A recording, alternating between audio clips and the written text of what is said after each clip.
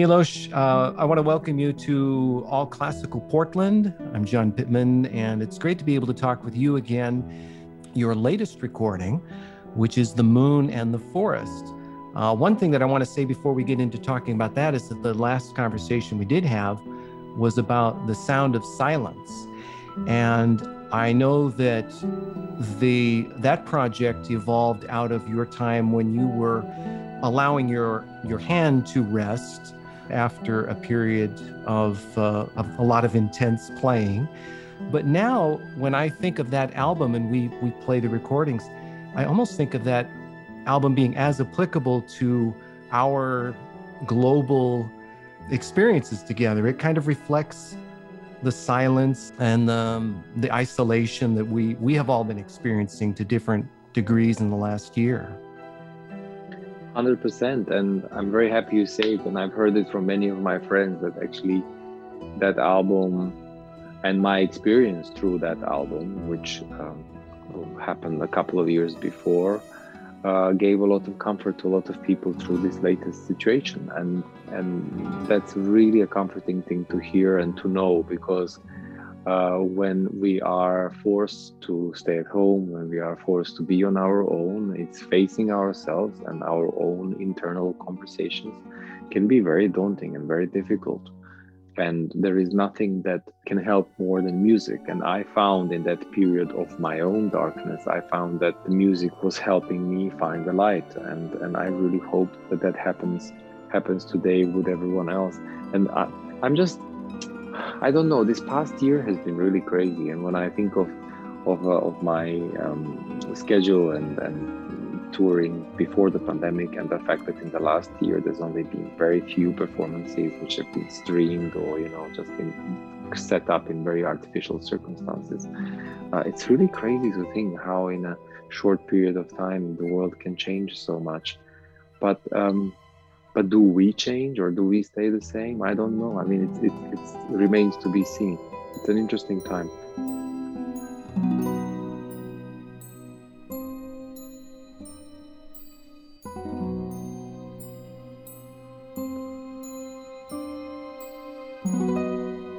So tell me about the actual recording of The Moon and the Forest, because I would imagine this fell within, am I correct, 2020?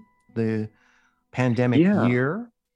Actually, this album has been many years in the making, because ever since I started recording, I was talking to composers and hoping to inspire composers to write pieces for me. And actually, the process of talking to Howard Shore and to Joby Talbot goes back 6 years, and these pieces were conceived for the stage. They were conceived as world premieres. One was premiered at the BBC Proms at the Albert Hall in 2008.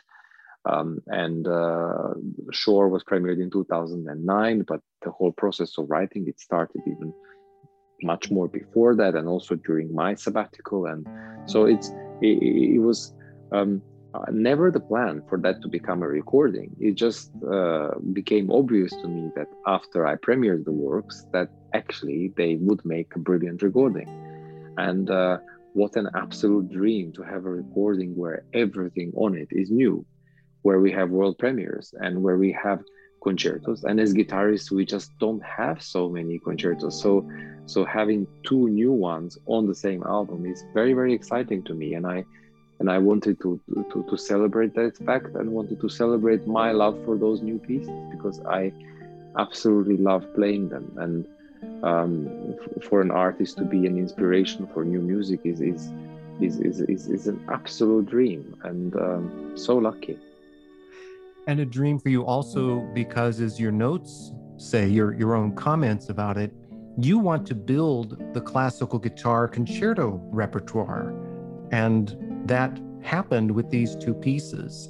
And I agree with you, it is very rare. I would imagine that what you might do, or a different guitarist might do at some other time, is you have a new concerto. Okay, I'm going to pair that with a Rodrigo, or I'm going to pair it with Castelnuovo, something famous. But yeah, this is really a unique thing. And the pieces are distinct enough, they're different enough from one another, and yet, as I listened through, they go together well. at the same time. 100%. And that's exactly the reason why it felt so natural to have them there.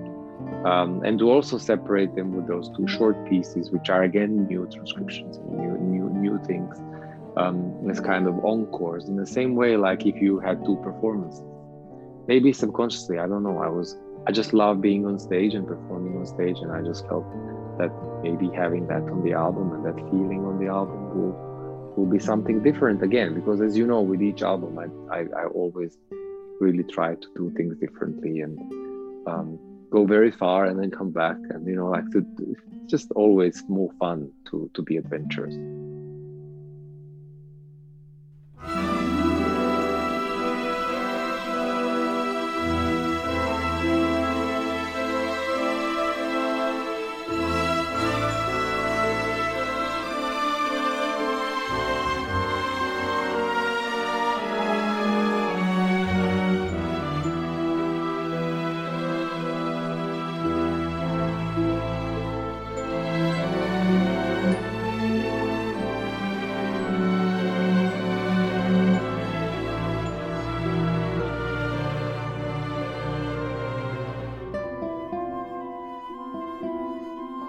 Milos, when you or anyone records a Rodrigo, a work by a composer who has passed, I would imagine that there are certain challenges that you could list off. Can't talk to the composer, but have a very familiar piece in your hands. What would you say, and these can be positive challenges, opportunities, we may say, of having a living composer, of having someone you can get on Zoom with or get on the phone with as the creative process is going on? When I recorded Rodrigo in 2014, it was an incredible milestone for me, because it's such an iconic piece. And no, you can't talk to a composer, but you can inform yourself through so many incredible interpretations, and there is a weight of tradition and of the past to be reckoned with. And you only can really go into the studio to record something as famous and as important in the guitar world as that, when you feel absolutely ready that you have something to say, and that your way of understanding that piece is worthy of a recording. And when I went into the studio to do it with Yannick and the London Philharmonic Orchestra, I just felt like I was so ready to do that. But unless I did that, and unless I had those concertos behind me, I don't think that I would have had the same right or the same feeling and understanding within myself to then approach new composers for new concertos, because Rodrigo concertos, they are the rite of passage. And then actually the conversations about new concertos really did start after that recording and after the success of that recording and the touring and playing with all those incredible orchestras, which is not a given when you are a guitarist. It's a huge thing when you suddenly, play with Chicago Symphony or LA Philharmonic. It's incredible. But then it's like you do your Rodrigo, and then there are conversations. What next? What are the ideas? What are the pieces that they would consider? And then there isn't very much, even though there is a lot in the guitar world in terms of guitar concertos. And you mentioned a couple of my favorite pieces. Like I absolutely adore Castelnuovo Tedesco concerto. It's maybe for me my favorite from the past concertos. I don't think we have a recording by you of that yet, do we? No, we don't. But we might. I don't know. I really adore that piece. No, it's a beautiful piece, and I actually love his music in general. I think it's fantastic. Also cinematic. I mean, he was a huge film composer, and you mentioned those pieces, but somehow, I thought if modern composers, the composers that really matter, would be inspired to do something, then we should do that. And then these conversations happen and things happen, and then there is interest in certain things, and so it puts you in a position where you continue to carry that flag and you continue to pioneer new repertoire, and it feels great. It feels so much better than anything else, where you actually get a new piece, and there is no burden of history. It's yours. It's written for you. It's inspired by you. You are free to do with it what you want, and you are part of the creative process with those composers to make a piece which really fits you. And on this particular album, I just feel like that Howard's piece is incredibly classical. It gives a nod to even to Rodrigo, to my background, to all the things we discussed in this very elegant classical way. But then Joby wrote for me a piece which was how I always imagined a concerto should be like, where guitar plays with the orchestra, where the powers of both instruments, both of my instrument and the orchestra, are working together in harmony to create this incredible sound world, and where the piece is pushing the boundaries as it goes on into a whole world of possibilities and opportunities. And I just wanted a piece that at the end of it, I felt like a great pianist when they have done their concerto, like a great violinist when they have finished, like with a big ending, and where everyone is with you on that journey from the first note to the last. And here we have it, and I'm absolutely thrilled. And it, as a result, I've never felt more comfortable in my life playing a concerto. It just feels like at all times I'm supported by this soft velvet cushion, and I can just do what I want. And it's a dream, an absolute dream.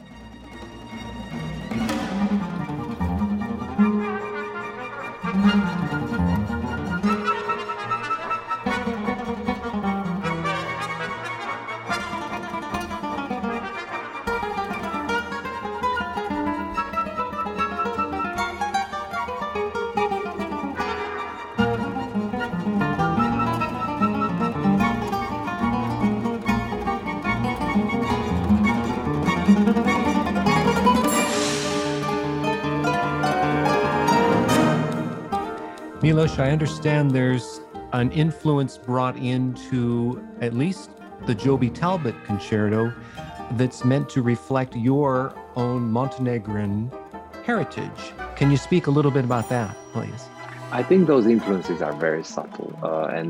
I mean, in the Balkans, we have some very interesting rhythms, and Joby has been inspired by those, but not necessarily quoted them or used them literally.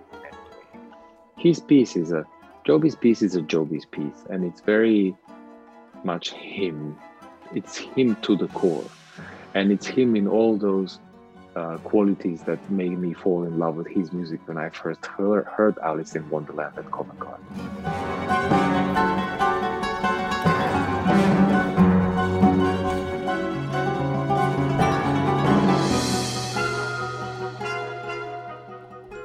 But Howard actually is the one who really gave such a refined homage to the things that I shared with him and my background and my heritage. And there are moments in his score when in the underlying texture of the orchestration, you suddenly hear a theme. And it's a theme of a song I shared to him when I told him, this is what my grandmother used to sing to me. And it would be just one bar. And I would hear it, and it would make me really go, I would get goosebumps everywhere because it's so personal. And there are certain rhythms there as well that are typical more for the Eastern Balkans. Montenegrin music is slightly more linear and more heroic because we were always the heroes fighting Turks and, for 500 years. And the rest of the Balkan music is much more rhythmical and fluid and melodic and embellished, and all these influences come through in some very subtle ways, which is a sign of mastery as well.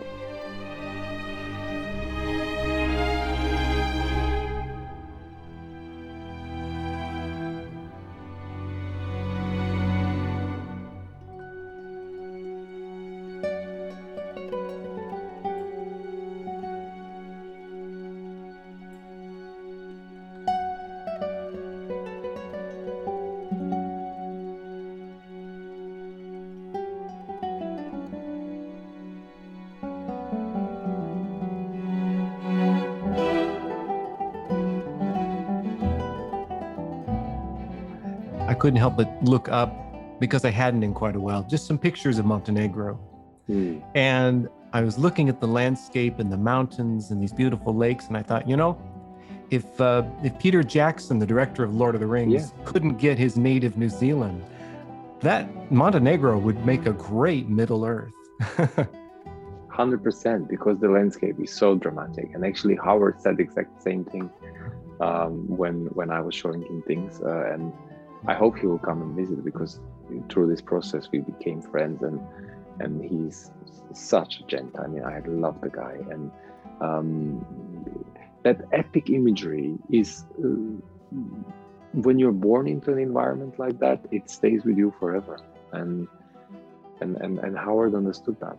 At the very beginning of Howard Shore's concerto, there is just a few notes that come together that, to me, kind of, I wouldn't say they were reminiscent of or referencing directly his Lord of the Rings music, but it kind of was almost like a signature to me, like saying, yes, we're about to hear a Howard Shore piece of music.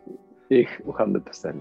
Yeah. And the one thing I remember telling him, I said, when you write this concerto, please write a Howard Shore concerto. Don't try to write something else, because we love your poetic language more than anything, and the guitar is it lends itself so well to that world of very atmospheric and melodic music. And I think guitar doesn't suit atonal music. There are some examples where it's more successful, but I think it's not like that's the essence of the guitar. Guitar needs to and wants to sing, and you need to give it beautiful lines to sing. And when you do that, then it's just natural.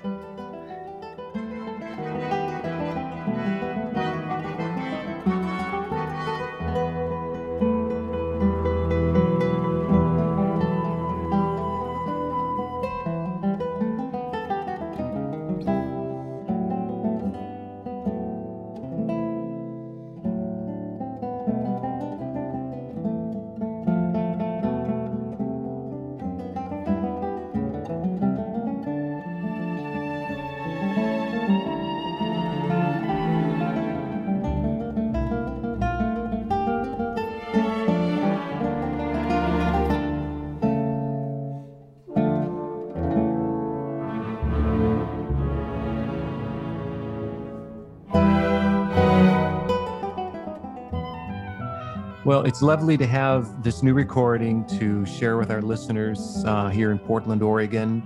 And my God, Joby lives in Portland, Oregon. Oh, does he? Yeah. So this is really crazy. Like, he wrote the whole piece while he was there. He lives between London and Portland, and lives very near a forest. And he always keeps telling me about. I've never been to Portland, as you know, but like, he keeps telling me about this amazing nature and everything that he loves about it, and the West Coast. And yeah, so he's one of yours. Well, and it would be great, of course, to see you come out to Portland sometime, either for a solo recital. I would love to. So in the meantime, we have your wonderful new recording, and I really appreciate you sharing a little bit of your evening London time with me here on Zoom, and look forward to talking with you again. Absolute pleasure, and thank you so much for having me, and I really hope one day we will meet in person too. That would be great. Okay, well, goodbye, and thank you very much again, Milos. Bye-bye. All the best.